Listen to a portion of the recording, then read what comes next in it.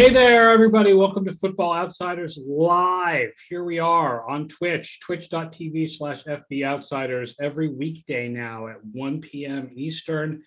I'm Aaron Schatz, the editor-in-chief of Football Outsiders. I'm joined today by Mike Tanier and Derek Klassen, and we are here to talk some football and answer all of your questions, some of which were posed to us ahead of time, and just talk about what's going on in the league. And you guys missed really good Minnesota Vikings conversation right before we went on the air. We stopped talking so we could start the show. We stopped talking about football. Stop talking about the Vikings, where I take the position of that the Vikings came into the season with a little bit of promise and things have just kind of gone wrong for them. Whereas Mike and I believe Derek also takes the position of there really was never any promise to begin with, and also things have gone wrong for them. That's right. I think for me, at least, it was like I could kind of see where this could go right again for the Vikings. But, after just Kirk and Zimmer kind of seemingly not really getting along with all the stuff that's been going on, and then just some of the injuries that they've had, it was just like there's something deeply wrong about what's going on. The vibes are just bad, which is not very good concrete analysis, but it just doesn't feel like it's their year. So, well, like I say, intangibles are called intangibles because they are intangible. That doesn't mean they don't exist. And I do think that the issues in the locker room with the Vikings are a thing. And the fact is, this is a team that, listen, I can talk all I want about the close losses are not as demonstrative of being a bad team as big losses. This is a team that has lost by 3 points in overtime, right, and by 1 point on a missed field goal. An easy missed field goal. 37 is not very hard. Better than you think they are. They're 20th in DVOA. They're the best 0-2 teams. The problem is when you look at the rest of their schedule, Cincinnati and Arizona, especially Cincinnati, was a game they needed to win if they wanted to be real playoff contenders. Now they have to do Seattle. They have to do Cleveland. And even if I'm the leader of the Cleveland is overrated bandwagon, they're better than Minnesota. Then Detroit, okay, that could be a win. Right. And then what looks like a really good Carolina team on the road. Right. So, they could start 0-4. And they needed to win those. They needed to win those close games. Close games that don't necessarily tell you this is a bad team, but they're also not a good team so far. And more importantly, they're still L's. So you don't get to go back and replay them just because the score was close. I think Dave Gettleman thinks you can go back and replay them, but yeah, they shot them. They shot themselves with penalties in week one with false starts and stuff because the crowd noise was too much for them in Cincinnati. They're terrible when they're backed up in the field position. I think DVOA, they're 30th to 32nd when they're in the back zone. They're giving up too many splash plays. If you look at their DVOA on deep shots, they're 30th to 32nd giving up deep shots. You can see that in the highlight reel. All these little things are adding up to hurt them. And yeah, they missed a field goal. They also had a 62-yard field goal against them before halftime in the Cardinals game. There was some bad juju stuff there, but it's a team that makes its own luck. They're not the Chiefs who can overcome 5 mistakes and still win.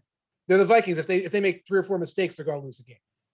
Little Cheeky asks, what is it going to take to get Aaron off the Cleveland is overrated bandwagon? Wow. I want to see some games that are impressive in DVOA. I think if we get to week 5 and they're 5-0 and they've beaten the Chargers on the road, although I don't know if the Chargers count as on the road, right? Because that thing is going to be half Browns fans. It's hard to, at that point, they'll be a top 5 or 6 team in DVOA and they'll be 5-0. And I'll be like, okay, I was wrong. Cleveland really is this outstanding this year, despite the fact that last year they were outscored by their opponents and they were only 18th in DVOA. That being said, their defense, what I said going into the season was, I don't think their defense is as improved as people think it is. And what have we seen? That their defense so far is not as improved as people think it is. Right. Now, some of that is playing Kansas City, but they also played Houston. Right. So, and half of that game was with Davis Mills at quarterback. Right. And you've got an injury crush right now where Jarvis Landry is out, waiting for Odell Beckham to see if he's going to make it this week. Mary Kay Cabot at Cleveland.com said he's going to make it this week.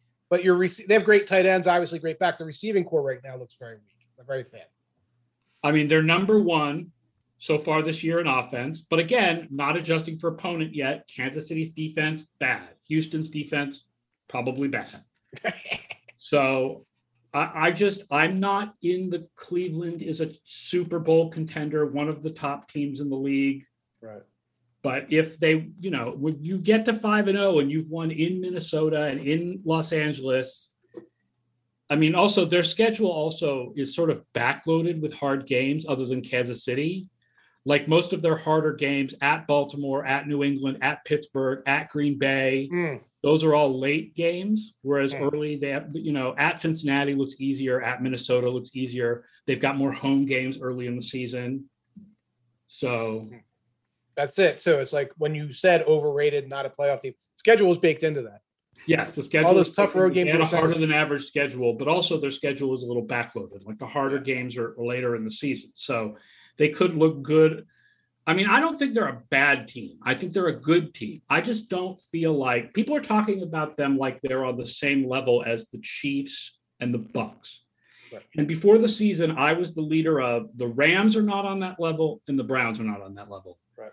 And I feel like the Browns have still not proven they're on that level. The Rams, I'm starting to come around to. Right. I think for me with Cleveland, it's just like, I guess the argument is that, the hope is that if you can get these wins early versus whoever and however you can get them, that you have the leeway to kind of figure things out as the season goes on and as they get into this tougher back half of the schedule. But like, to me, it's just, if you can't defend the pass, like when you get into these tougher games, these guys are going to pick you apart. And we already saw it with Mahomes, and you're going to see it again with some of these other offenses that they see down the stretch. So they have guys that are like on paper talented in that secondary, but it just does not look very good right now. Right. And you just have to pray that it comes together at some point. They're probably not as bad as 31st in DVOA that they are right now, but I'm not sure they're better than like 24th or whatever. And again, I said last season, you had the Rams defense last year that was great against the pass. If you think of it in three sections, you had Staley, the coordinator. You had the main axis of Ramsey and Donald. And then you had like the depth secondary guys like Troy Hill and John Johnson, guys who were not Jalen Ramsey. Right. And for the most part, right, those three parts of the Rams defense went their separate ways this offseason. Right. Staley went to the Chargers and Hill and Johnson went to the Browns. And I kept saying, people feel like Hill and Johnson, it's like they're going to bring Brandon Staley's mojo with them or Aaron Donald's mojo with them to the Browns. And as much as I think John Johnson is a really good player, like it's not like it can't both be that the Rams defense is going to stay this good and that the Browns defense is going to suddenly be good because they added Hill and Johnson and, whatever Jadeveon Clowney is now. Which is not a first round, not a number one. He's not Myles Garrett, right? Oh, Myles Garrett is Myles Garrett, so that's good. Right. And so I think so far, right, it's only been 2 games, but so far, Chargers pass defense average with Staley. Rams pass defense still really good. Right. With Donald and Ramsey. Browns pass defense not good. Right. And whenever we're having these conversations, we're talking about not the Browns going from terrible to wild card, but wild card to Super Bowl. So that's a different level of criticism. That's a different expectation. Where it's like Derek says, they finished 20th in defense. That's probably okay for wild card competition. We're trying to argue this upper echelon, and suddenly all the criteria changes. Right. Their offense is good enough that if they finish 20th in defense, they are absolutely wild card contenders. Right. I think it's also just as simple as like, because like you guys are saying, the argument is like, are they in the Chiefs tier or whatever? And I think at the end of the day, like those teams at the very, very top have a quarterback who can get you a bucket and win you a game whenever. And we've seen that. Like with Baker, not that he's a bad quarterback, but I think he's not yet a guy who we're like, he can just win you a game whenever, that you need it. And I think until he starts to do it, it's kind of tough to put the team in that upper echelon when they clearly have other issues. Obviously, it's more of a range than this. Right. But if you think about it, quarterbacks come in 3 categories: win because of, win with, and win despite. And Mayfield has still not proven that he can go from the top part of win with to win because of, right? Patrick Mahomes, Tom Brady, Russell Wilson, those guys are win because of. Right. Yep. Like, I still don't think Matthew Stafford, despite what he's doing right now, proves that he's a win because of. I think he's a win with in an awesome system. I would agree. Yeah. But it just may turn out that Jared Goff was a win despite of. And it was just so good that it looked, yeah, exactly. Derek, have you been watching the Rams closely? Yeah, a decent amount, yeah. Yeah. What do they do well on offense besides Cooper Kupp get wide open? What else are they doing really well right now? Or do they need nothing else? So I think it's a couple of things. One, their empty game, they have so much more access to stuff than they did previously. Because like with Goff, you didn't really feel comfortable with him hanging in the pocket in 5-man protections. He just, you didn't trust him to see the field for that long. You didn't trust him to be able to make throws with bodies around him consistently. Whereas like with Stafford, like they'll throw the deep over from 5-man protection. He doesn't care and he's going to hit it. And I think having that kind of access to deeper stuff from empty when teams are probably thinking you're going to throw short, and they do a little bit of that, of course, but like just having a little bit more of a change up there, I think is doing a lot. I think in general, they can just get to shotgun whenever they want. Like I think with Goff, I wasn't someone who really trusted him as a shotgun passer for just like, traditional drop back stuff. Whereas like with Stafford, you can be 2nd and 9 and just get into shotgun and you don't have to do play action. You don't have to do any of this stuff. You can just go into normal drop back and you're like, yep, he can throw the dig every time and he's going to be able to hit it. So I think the offense just has more access to some of the tougher stuff that quarterbacks can do. The thing about Goff is really, right, the whole line about him, Ben Muth's line is he's like a jugs machine. If you just point him in a direction and tell him to throw, it's awesome. Right. And I think we even saw in the Detroit Green Bay Monday night game, it's like when he starts going through his reads, when he gets to read the later read, he was making mistakes. Like that interception he threw where they were trying to come back and backdoor cover. I mean, they weren't trying to come back backdoor cover. They were trying to win. But in my mind, they were trying to backdoor for cover. Us. And that interception he threw was like bad. And it was a, this is not my first read. And I kind of panicked kind of. Right. And you had the fumbles and things like that and all these little Gothisms where you're not seeing the super high-end athleticism or the super high-end anything. Whereas with Stafford, you do see ball out quickly, that much velocity on that much snap, which helps in the empty game, certainly. Right. And like I said before the season, it was tough for people who come from a statistical perspective. And, that's me. That's my game. That's what I do. The difference between these two guys was not that big. And this was an interesting case study for sort of film work versus stats. So far, film work is winning. We'll see in the long run. But I mean, also, let's be honest, part of it is who they have to throw to and the systems that they're running. Like Anthony Lynn, I think, could be a good offensive coordinator, but Sean McVay is a genius. Right. And, Amon-Ra St. Brown and Quintus Cephas are not Robert Woods and Cooper Kupp. Are you sure? Although TJ Hawkinson is better than That's true. They have one win there over the Rams. Yes. Speaking of Monday night, did you guys watch the Manning broadcast? A little bit. I caught some of it, yeah. Because I watched the first week. I watched mostly the StatCast broadcast because obviously I'm friends with Mina Kimes and I'm friends with Doug Kazarian. For people who don't know, Doug Kazarian and I went to the same university, so we've got that connection. So I watched their broadcast. I watched the whole thing for the Mannings in the second week, and with all due respect to Louis Riddick, the Manning broadcast is so much better, but the best part of it was, I'm just thinking because TJ Hawkinson, because they made a big deal about that when Gronk was on. When they started to break down plays and Gronk was so uninterested breaking down plays, and someone said to me, are you saying Gronk is dumb? And I'm like, no, I'm not saying Gronk is dumb. I'm just saying Gronk is not interested in breaking down X's and O's this evening. Right. I liked it. One thing I feel like they've got a double banana situation where they almost need like a third person there throwing to one, throwing the other, because it sounds like Peyton and Eli are trying to one up each other a little bit too often. And also somebody to slow them down a little bit when they really are diagramming and diagnosing those plays. what did you mean by that, Peyton? So when you say this, what does that mean? Whereas they're both like, yeah. It would be interesting if they had a Sal Palantonio, someone Yeah. to be the host of the show and distribute to the both of them. Yeah. I don't know. Maybe Cooper could do that. One of the questions, by the way, we already answered. One of the questions that came back over Twitter or Instagram, I can't remember which, was how good are the Browns? So we've already talked about that. Another question is, this is from Jake Murray on Twitter. Zach Wilson's week 2 defenestration a systematic Jets problem or just another case of Belichick dismantling another rookie quarterback? I mean, it's definitely partly just, Belichick is going to do that to rookie quarterbacks, but also like, even if you were a supporter of Zach Wilson, you had to know this game was going to happen, right? Like, that's just the way that he plays. He's going to take his shots. He's going to be aggressive. He's going to try to see what he can get away with.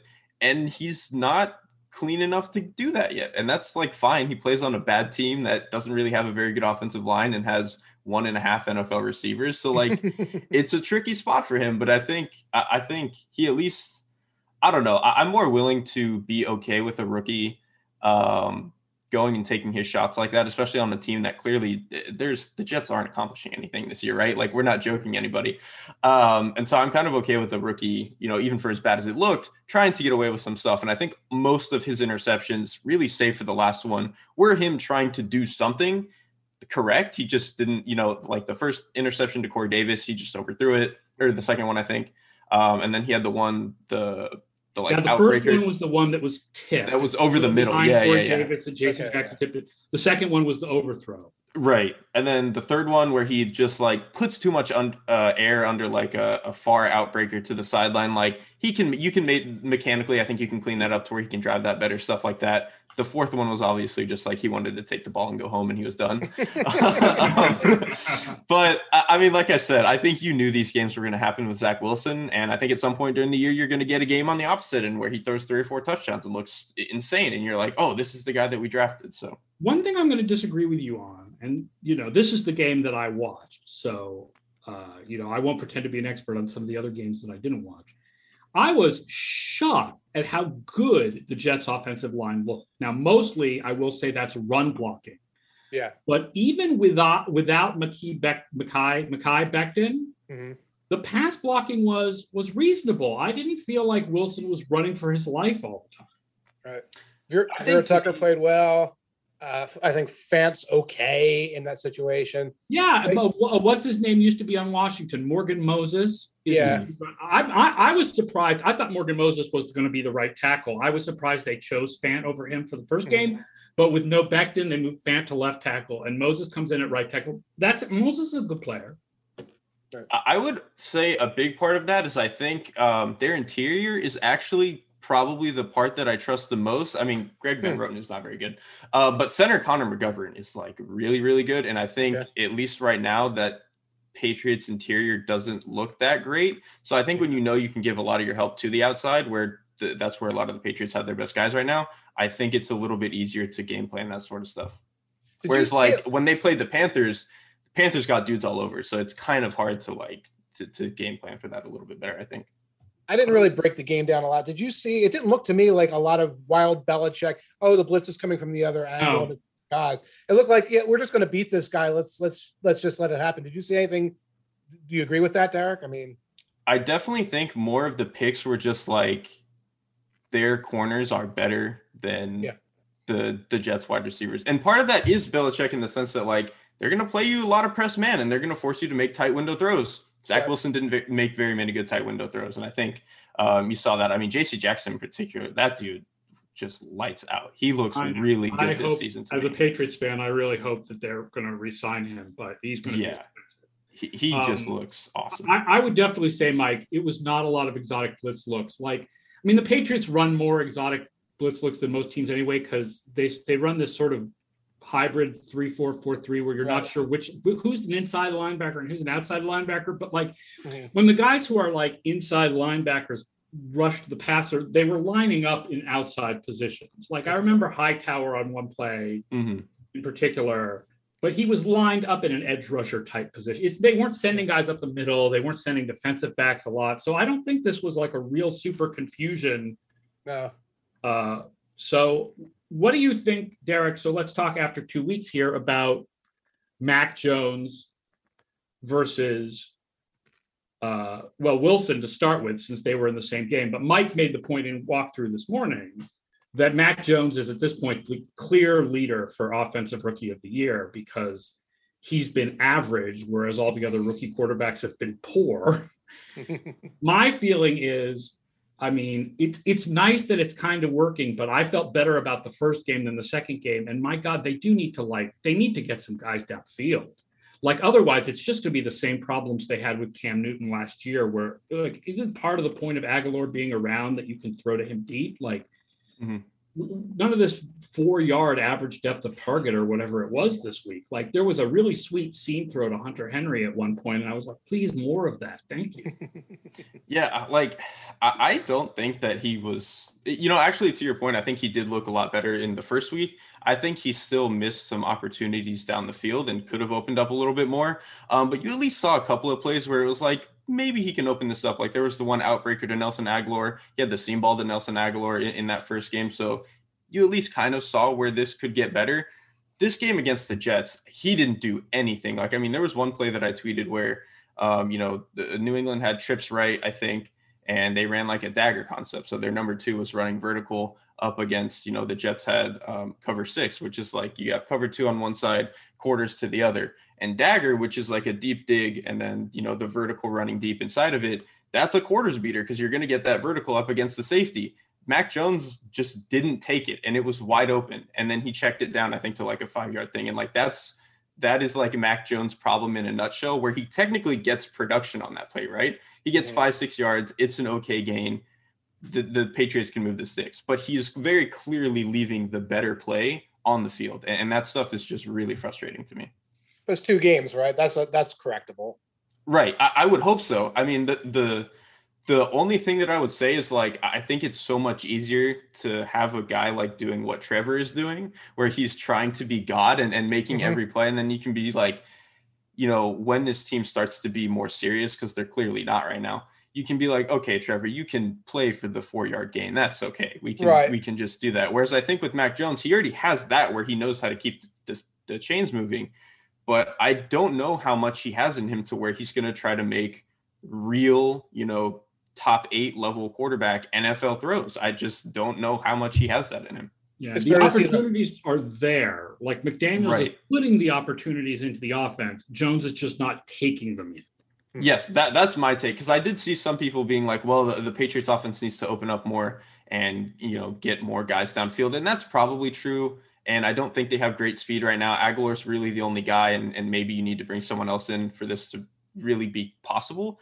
But I still think they had enough chances that Mac Jones could be throwing the ball down the field, and he just simply refuses to. Mac Jones is plus 350 to win Offensive Rookie of the Year, if you're the kind of person who's making Offensive Rookie of the Year bets right now.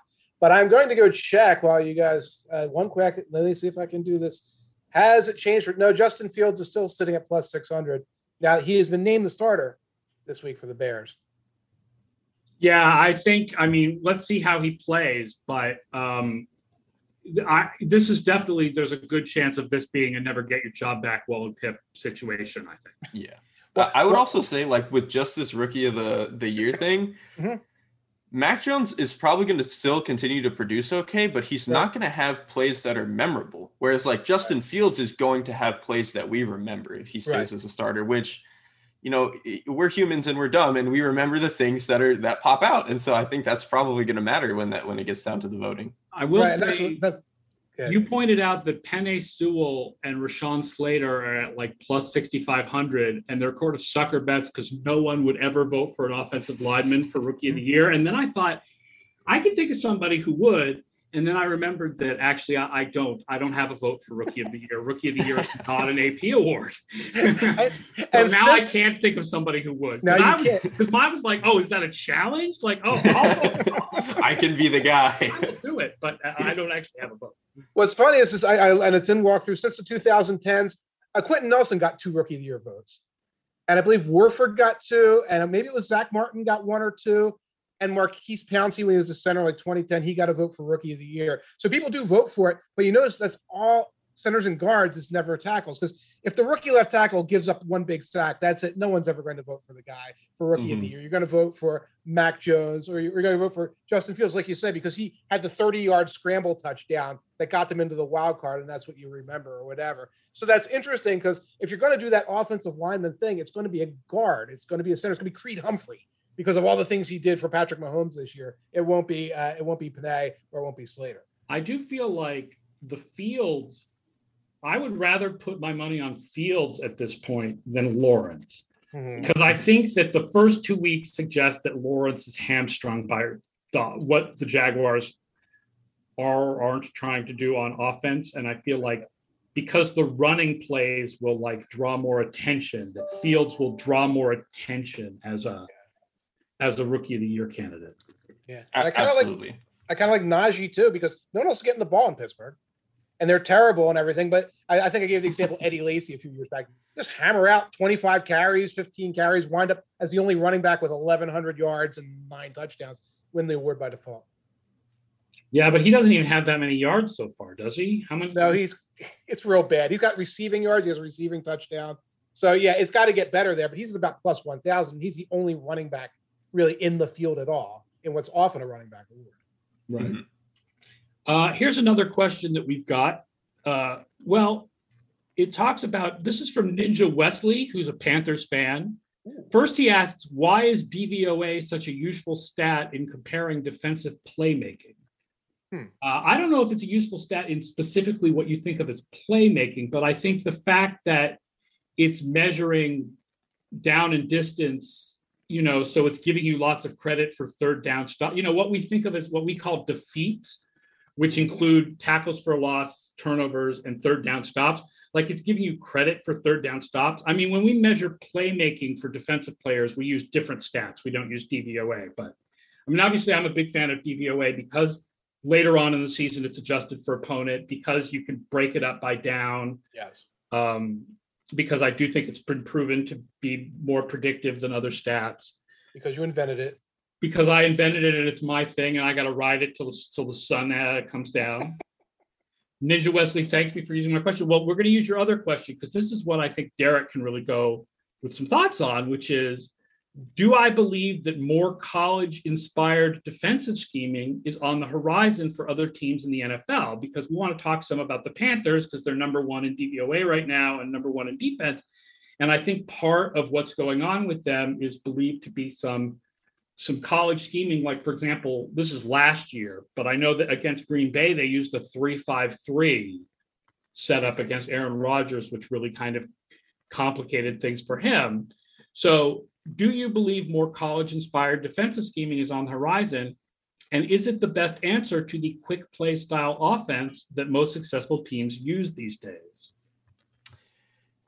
The short answer is, I think a lot of what is being done with this college offense, or college defense, is the wide zone offense is getting super popular, where that is like the meta on offense, where that's the thing that everyone copies when they don't know what else to do. I think when you can play in these, like, where you have these, 3-4 fronts or whatever, that some of these teams are doing, and getting into 2 high shells, you can kind of front load your line of scrimmage and fill all of the gaps, which obviously when you have a zone running scheme, you're trying to sort of run into every gap in a sense, where you're trying to keep everything open. Whereas opposed to if you're running power or counter, like, you're trying to hit one thing. So that's a little bit different.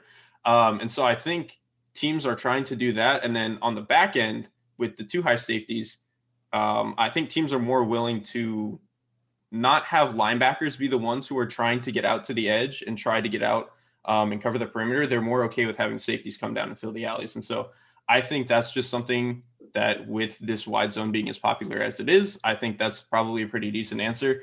I think the problem that teams are going to run into, and the problem that some teams are already having, like Brandon Staley with the Chargers, is that when you run these fronts where you're only having 3 down linemen a lot of the time, you need dudes who can eat space. You need guys who can 2-gap. You need guys who can do what, Saban is going to call like 2-gap, 1-gap, where you're like mostly playing one gap, but you are playing to where you can cross face and play the other. You have to have guys who are strong. You have to have guys who can sit there and take that. And I think when I wrote about this in the Chargers chapter heading into the year, like they just didn't have the personnel for that because most teams just aren't built that way. Most teams are built to have these 4-down fronts where you're one gapping all the time. And so teams just weren't ready to have the personnel. And so I think if we're going to get this evolution of defenses starting to do this stuff, it's probably going to take a couple of years from when teams start to implement it for it to actually click, because they just don't have the personnel. Whereas like with the Rams, they already had the like Wade Phillips 3-4, which was a lot closer to what these, college style of defense is already trying to do. Like you need that old Steelers thing where you need the Dan Hamptons, not Dan Hampton, I forget the guy's name, Casey Hampton, and everybody. And I think of them as two gappers. But it's like, you're the gluttons for punishment, and you're taking up so much space in there. You might not even show up on the stat sheet, but you're creating all of those fly around opportunities behind you. Right, and you even need guys who can do that, not just at 0, which is obviously like what Hampton would have done, but like you need guys who can play that like 4-eye spot on on the tackle. Where you're not playing outside the tackle in like a true defensive end or whatever. You're playing head up on him, and you're gonna have to play both gaps. And like Aaron Donald could do that because he's just fast and strong as hell. And then obviously the Rams had like Michael Brockers, who was really good at that kind of stuff. Sebastian Joseph Day could do it. Like they just had a bunch of dudes who could do that. And you look at the Chargers team and they just don't. Like Bosa's obviously a good player, but I'm not entirely sure that that's his best fit. And I kind of wrote that in the Chargers chapter. Yeah, like he's a legit edge in the way that we think of your typical pass rushing defensive end. And that obviously doesn't take away from him that he can't fit into this system very well, but like it's just the reality of what they have. And like, I don't think Linval Joseph is what he used to be at 0. So that's kind of a problem for them. And then the defensive end where, that 4-eye spot, they're playing, at least against the Cowboys, they were playing a lot of Tillery, who just, holy moly, he looked horrible. And Christian Covington, who actually Covington is okay. It's just the problem is like they don't have anybody else around him that's, doing the job that system needs right now. Yeah, Tillery's a bust, unfortunately. He was a first-round pick, and it's just never happened for him. But even then, he was supposed to be really a pass-rushing tackle, which is really much more of a 4-3 thing, not And to his credit, at least last year, he was kind of decent at that. Like he's not a bad pass rusher. It's just that he is so bad at run defense that you can't really justify having him on the field, truthfully, especially in this defense, I think. Great interview, though. He was a great interview. With Tillery? Yeah. Sometimes you move up a round in the draft by being a great interview. So right.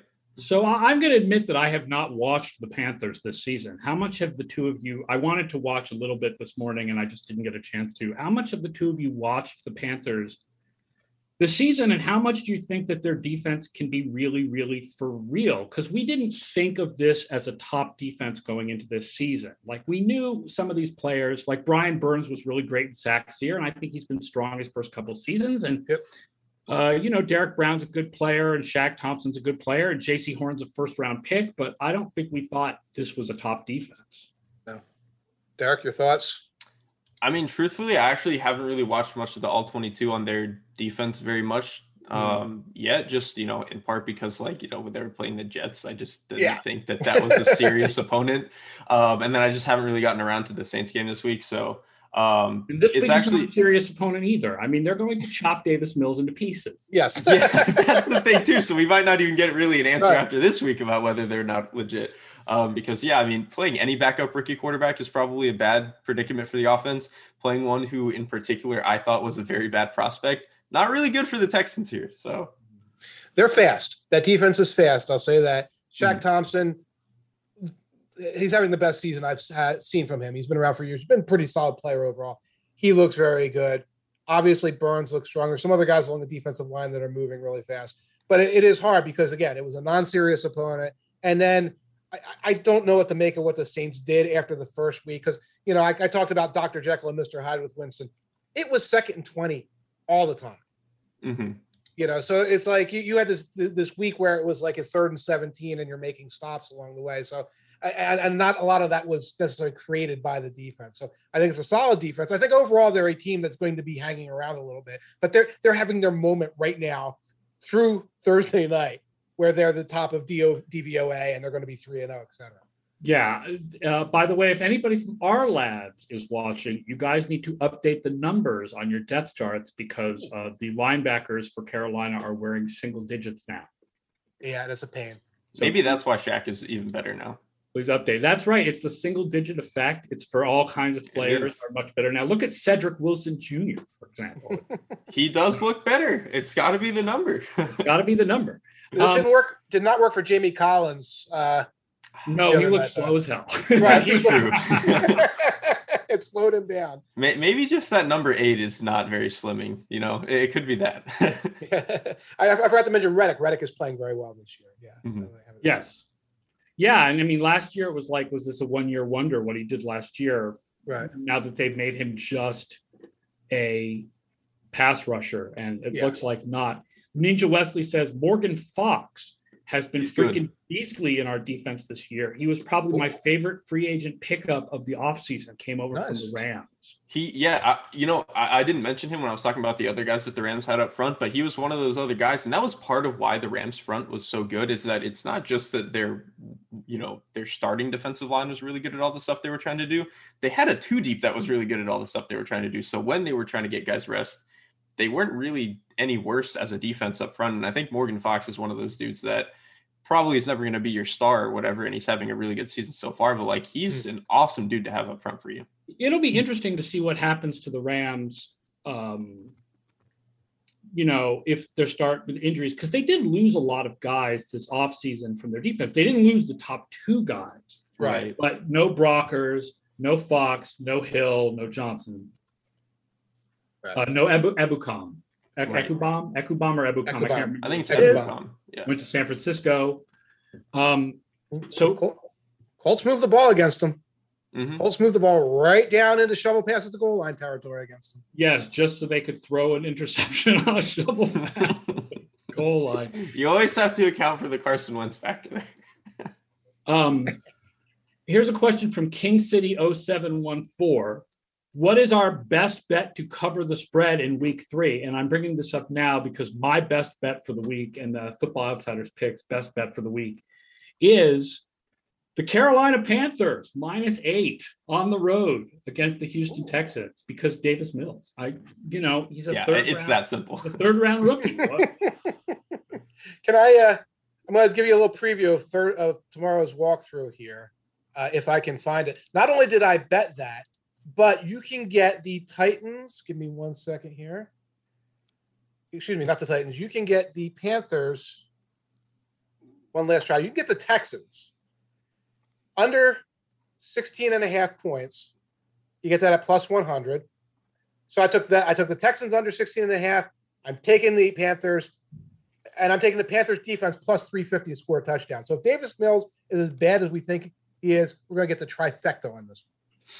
I mean, I'm right there with you. For Odds Checker, who I do some betting stuff for, they had me do a props piece for Thursday night, and I took, I think like McCaffrey over on rushing yards, nice.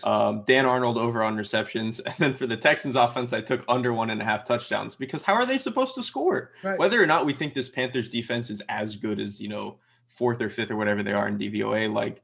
I know that this Texans offense is not going to be good with Davis Mills. I know that. So they need is Darnold to throw a pick. I mean, right. That's the only way, I guess. Get the ball in good field position. That's the right. best. The example I used was when Luke Falk had to start for the Jets a couple of years ago. Oh.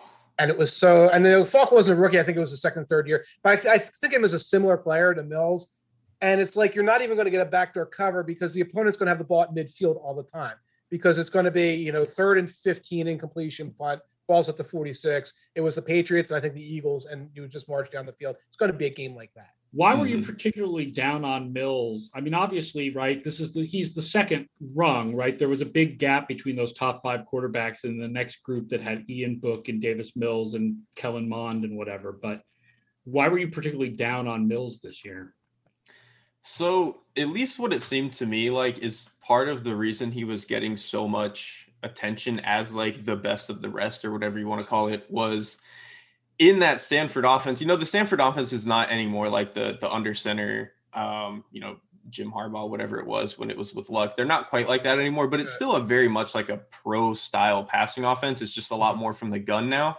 And so you had this thing where like he was clearly running a lot more NFL concepts than most of these other guys that you're seeing. And I think people can kind of trick themselves into being like, oh, well, he's doing an NFL concept, therefore he's going to be fine when he gets into the NFL. The problem is he wasn't doing it very well, and he was consistently late, and he wasn't very accurate in my charting. I think he was one of 2 or 3 guys that ended up under 70% for me. And I think his company there was like Kellen Mond and Jamie Newman, who Jamie Newman is like already out of the NFL. So like he just didn't have very good company there. I think his deep ball was in particular very not good. And so it was just so hard for me to see like, what is this guy's calling card? Because he doesn't really have great physical tools to be a playmaker. And then I also think he's kind of inconsistent anywhere outside of like the 1 to 10 yard area. So I don't really know where this train is supposed to go. It was the Elway type of prospect. He's tall. He did operate some under center. And so he's very poised when he throws that 6-yard pass over the middle on the shallow cross or hits those tall receivers, tall tight ends that they like there. And that was it. CJ Beathard kind of reminded me of that coming out. That's a perfect comparison. Absolutely. Yeah. And it's like, oh, look, he can drop 7 steps off the play fake and like fire the ball to the tight end. It's like, yeah, that's pretty rudimentary. What else you got? Because a starter in the NFL has to be more than that in college. And that's, I think, what you're going to see. And of course, he's taking over an offense that was just for 2 weeks. Well, it was Tyrod, which means it's out of the pocket a lot. There's rollouts and things like that. He ain't moving. That young man is not moving from that spot in the pocket. Rivers McCown says, this is very disappointing, but at least the Texans are developing the youthful Mark Ingram. At quarterback. I mean, they might as well this week. You guys have another favorite best bet that you like this week, past just to Carolina on Thursday night? I've got the Edge Sports app out here. Looking at that Steelers -3, and when I go in for -3, they got the Steelers have a almost 60%. It's very, I don't have my good glasses on, 58% chance of winning by more than 3 on that. I think that's a line that's a little, I mean, we can talk about the Steelers and their myriad of problems. They're facing a Bengals team that has similar problems kind of on offense and on the offensive line and not nearly as good a defense. I think that the Steelers are very undervalued. If that hovers around 3 points, I'm going to hit that. I mean, even before I get to my pick, I'll agree with that. Because like if we saw what the Bears defense could do to that Bengals offense and to Joe Burrow, and to be fair, that's probably like an uncharacteristically bad game from him, and he's not going to be like that all the time. But that Pittsburgh defense is going to be able to do a lot of the same things and probably even better, get even more pressure. So like that's, even if we don't really trust the Pittsburgh offense, like that's just a great, defense matchup for them. Yeah. My pick is probably, it's kind of a lot of points, but I really like the Cardinals -7s against the Jaguars because I really just don't think that this is an NFL team right now. They just don't have, dudes on defense, and clearly their offense is discombobulated. And Trevor, the way that he's playing, which I think is correct, is not a way that's going to raise the floor of the offense right now. He's very much shooting for the ceiling consistently, and he has nobody really helping him getting there. And so I think that's going to be a thing for them. To be fair, I think like what the Cardinals are doing right now overall is like not sustainable. The way that they're playing offense, It's very just much like, we're going to give Kyler the football and he's going to go make a superhero play. And he can do that obviously, but it's not going to work the same every week. But I think against a very bad Jaguars defense, it's going to work just fine. The other one I like, by the way, and this was my FO pick of the week where we do a video every week, is Washington as underdogs at Buffalo. In fact, this one I like. Apparently Vegas, the gamblers like it also because this started as Buffalo -9 and it's now Buffalo -7.5.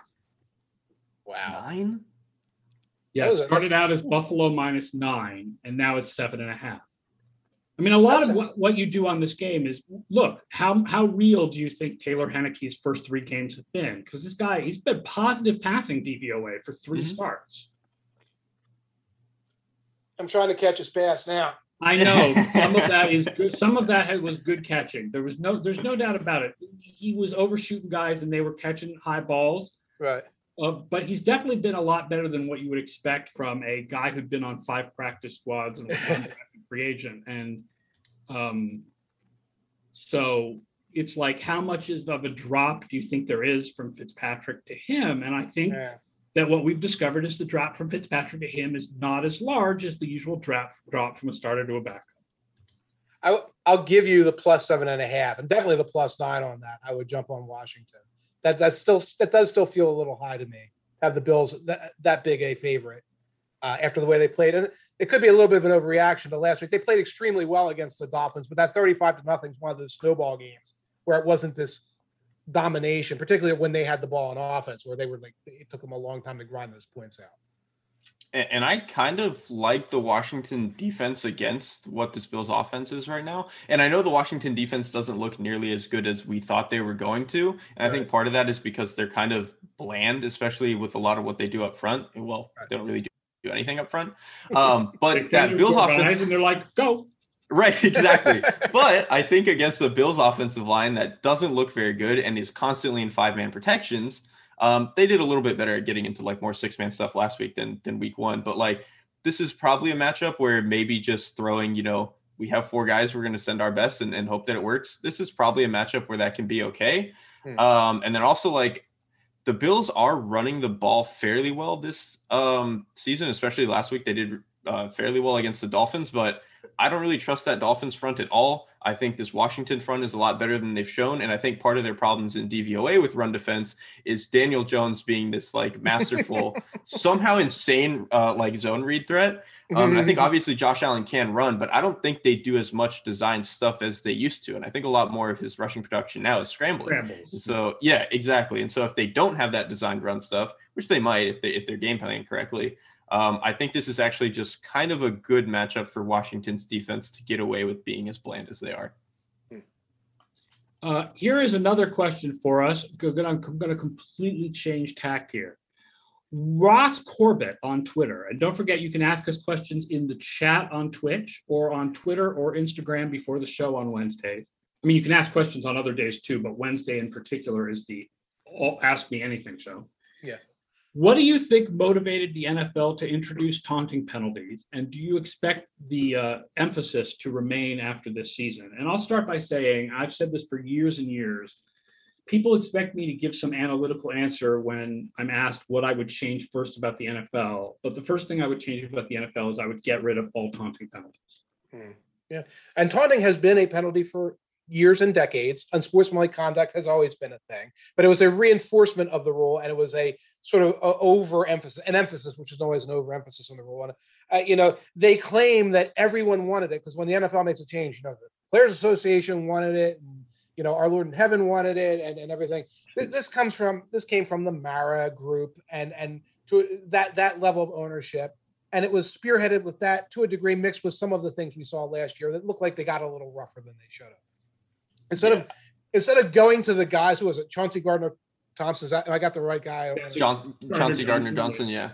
Right, who got into a couple of scuffles, and instead of just Vontaze perfecting him away for a couple of days, they make this blanket rule now. So it's something only a handful of people really like. And what I anticipate is going to happen is the emphasis on adjudicating it's going to go down, because referees do not want to be there and being like, you looked at somebody the wrong way, flag it.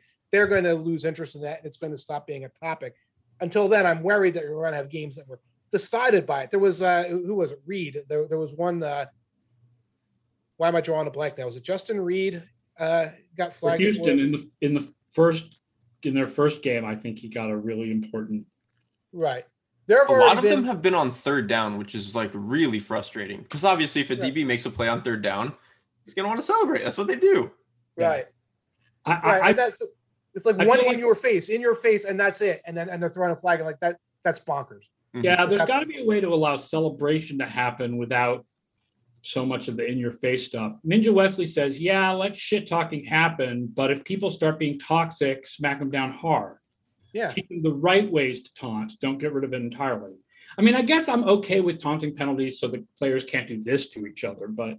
Yeah. And like this extreme jawing and things like that. But I look at all that like when I used to do cafeteria duty as a teacher. It's like you can't have rabbit ears. You can't hear if guys are muttering stuff under their breath. You can't run across the cafeteria and yell at them. You have to wait for that shoving match level stuff, that shouted slur type of stuff, and then you come down hard on it. All that other stuff is over policing, over adjudicating, and it causes a problem. The penalty I was thinking of, by the way, was a penalty, I believe, in the Seahawks-Titans game, where a 15-yard penalty was tagged on. And on DJ Reed from the Seahawks. DJ Reed, yes. And it contributed to one of the scoring drives in a close game. No one wants this for that to happen on Sunday Night Football at the end of the game, where it's the talking point for the next 3 days. Yeah, Exactly. I think we're all in pretty much agreement on this one. Yeah. Here's a fantasy question. SD Bradshaw 92. Should I trade Pitts for Fields and Logan Thomas? In a standard league, Joe Burrow is my starting quarterback.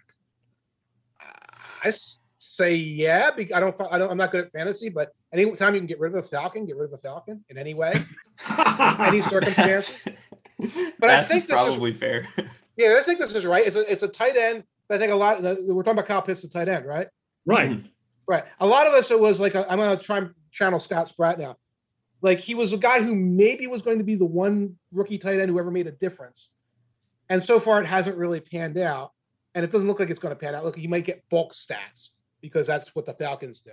And you're going to trade him for Justin Fields, who just got a starting job? Well, we don't know. We think he's going to Wally Pip Dalton and keep the starting job, but we don't know for sure. Couple of weeks, you've got a quarterback with scrambling ability who's probably going to get short touchdowns, scrambling touchdowns. And who was the other guy? Burrow. Who's the other guy in the trade? Yeah. He would get Logan Thomas, right? Fields and Logan Thomas. So Let's do essentially it. he would be replacing Pitts and Burrow with Fields and Thomas. Yeah, you get an adequate tight end back. I'm no fantasy expert, but I like it. I think, yeah, it's probably fine. The Pitt stuff is so frustrating because I think he really is that good. He is the best, I think, at least I've ever seen coming out of that position. He is such a rare unicorn player, but that offense as like a whole operation has no idea what it wants to do. The offensive line is bad. They don't know who they want to force the ball to. They don't know how they want to force players the ball. They don't have like their running back room is just really weird. Matt Ryan seems like he's on the decline a little bit. Like it's such a weird situation for Pitts to get himself figured out, I think. You don't like Cordarrelle Patterson in the Derrick Henry role? I think, when I think of the Derrick Henry role, I think of plus 210 pounds. I'm not sure. Not sure we have the right guy here. Matt Noskow points out Falcons players for the loser league is the right move. Although that is correct. Because we don't do tight ends, but you can pick Russell Gage when he's healthy, which, by the way, Russell Gage is not healthy now. So I don't know who their second receiver then becomes, Olamide Zacchaeus or Zacchaeus, the prophet. I mean, I don't know if he'll get the 3 targets that you need. They'll be so busy forcing the ball to Ridley and Pitts. I don't know if Zacchaeus will get the 3 targets you need to make him loser league to avoid the penalty. I'd be afraid of them in loser league too because of their end of game meaningless touchdown capabilities. Yeah, except when they tried to do that this week, Ryan threw 2 pick sixes. Yeah, but he got a couple of touchdowns in the end there too. Credit for trying. Credit for trying. All right, here's one more question from Buff Totoro on Twitter. For 2 games in a row, opposing teams have run a 70-30 pass run split against Tampa. My guess is this is due to Tampa's good run defense. Do numbers back this up, and do you see it continuing? How would you adjust projections if you knew opposing teams would throw 70% of the time? I'm not sure first of all, I don't have the numbers open, but I'm not sure what projections he's asking about adjusting. Obviously, usually it's a bad thing to have teams pass against you more because passing is more efficient than running. It's actually a reason why, I don't remember who did research on this over the offseason, but having a great run defense may actually be bad because it encourages teams to pass on you. Mm-hmm. And passing is more efficient than running. So you actually would rather encourage teams to run on you. And I don't think anybody wants to run on Vita Vea right now. No. And, well, one of the games you had the Falcons playing catch up for that entire game. Yeah, some of what's been going on with the Tampa run pass ratio is based on the situations.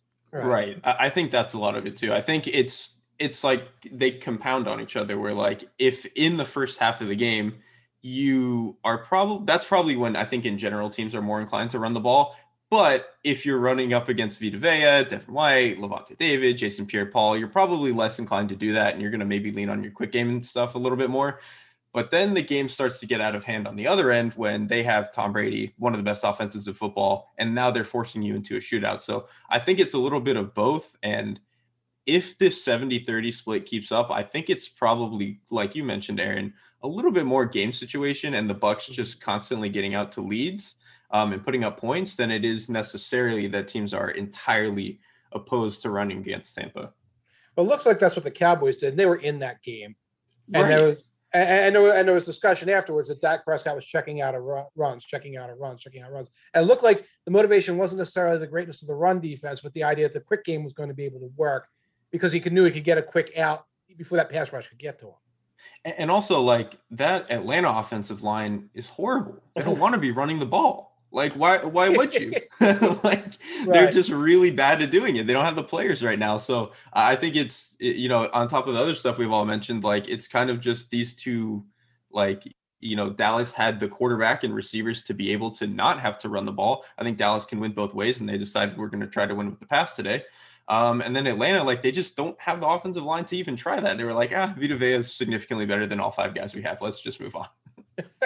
We'll talk about this game more tomorrow in tomorrow's show, but Derek, we're not going to have you tomorrow. So let's get your thoughts on the big game of the week, which is Tampa Bay and the LA Rams. So what's your thought on this one, which I believe is currently Tampa Bay is favored by 1. It was pick'em. It started out as a pick'em and it's moved to Tampa Bay -1. That is probably pretty fair.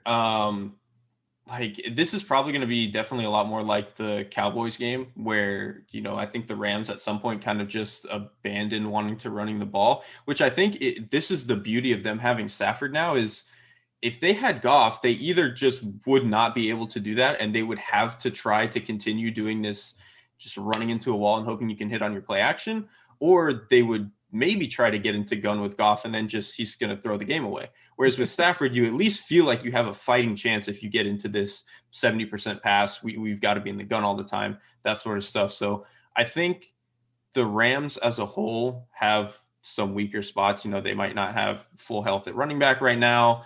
And I think defensively, their front is not as good as it has been, with some of the guys that they lost. So I think this is a pretty good matchup for the Bucs to still end up winning, but I think the line being as close as it is probably pretty fair. Down to 1.5 now, by the way. Oh, it's moved to 1.5. It's moved to 1.5. So it is on the move. It is creeping in the favor of the Tampa Bay Buccaneers. So, I look at it right now and Derek, you really explained it, what the difference is, I think, between Goff and Stafford. That is the final analysis there. Whereas, we're playing balanced.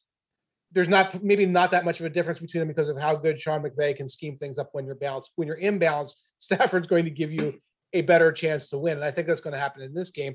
I just look at it and it's like the Buccaneers, they're better at quarterback, frankly. They're better at running back. It's going to be Sony probably for the Rams because Henderson has a rib injury. Better overall wide receiver, better at tight end. I think they're better at offensive line. I think the Buccaneers are better everywhere except the secondary where they don't have a Jalen Ramsey back there. I think there's more bodies back there. But like trying to find the matchups that the Rams have an edge on, there's not a lot of them. They're not there. There are places where the Rams are close, but there's not a lot of places where the Rams are ahead there. And that just has me leaning hard towards the Buccaneers. And I think this... I was going to say Antonio Brown is on the COVID list for this game. Yeah. But Scotty Miller was fabulous. Right. Like, what do they really lose?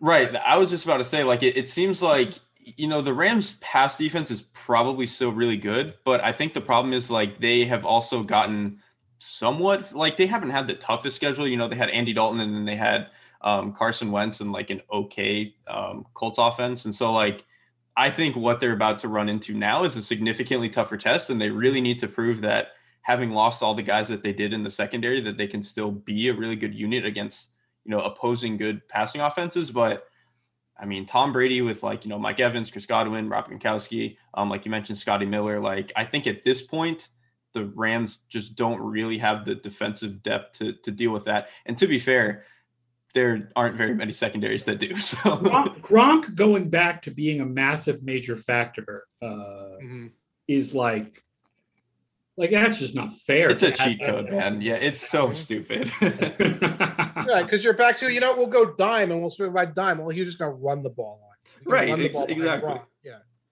Yeah, it's crazy. All right, that does it for today's show. Thank you for joining us on Twitch. If you're watching afterwards on YouTube, listening on podcast, thank you so much. The Wednesday Ask Me Anything shows 1 o'clock Eastern on Wednesdays. We'll be back tomorrow, Thursday at 1 o'clock to preview all of week 3. Tomorrow it's going to be me, Mike, and Brian Knowles. Thank you to Derek for joining us for today's show. Thank you to all of you for watching the show. And we will be back tomorrow to talk more football, 1 o'clock Eastern Thursday.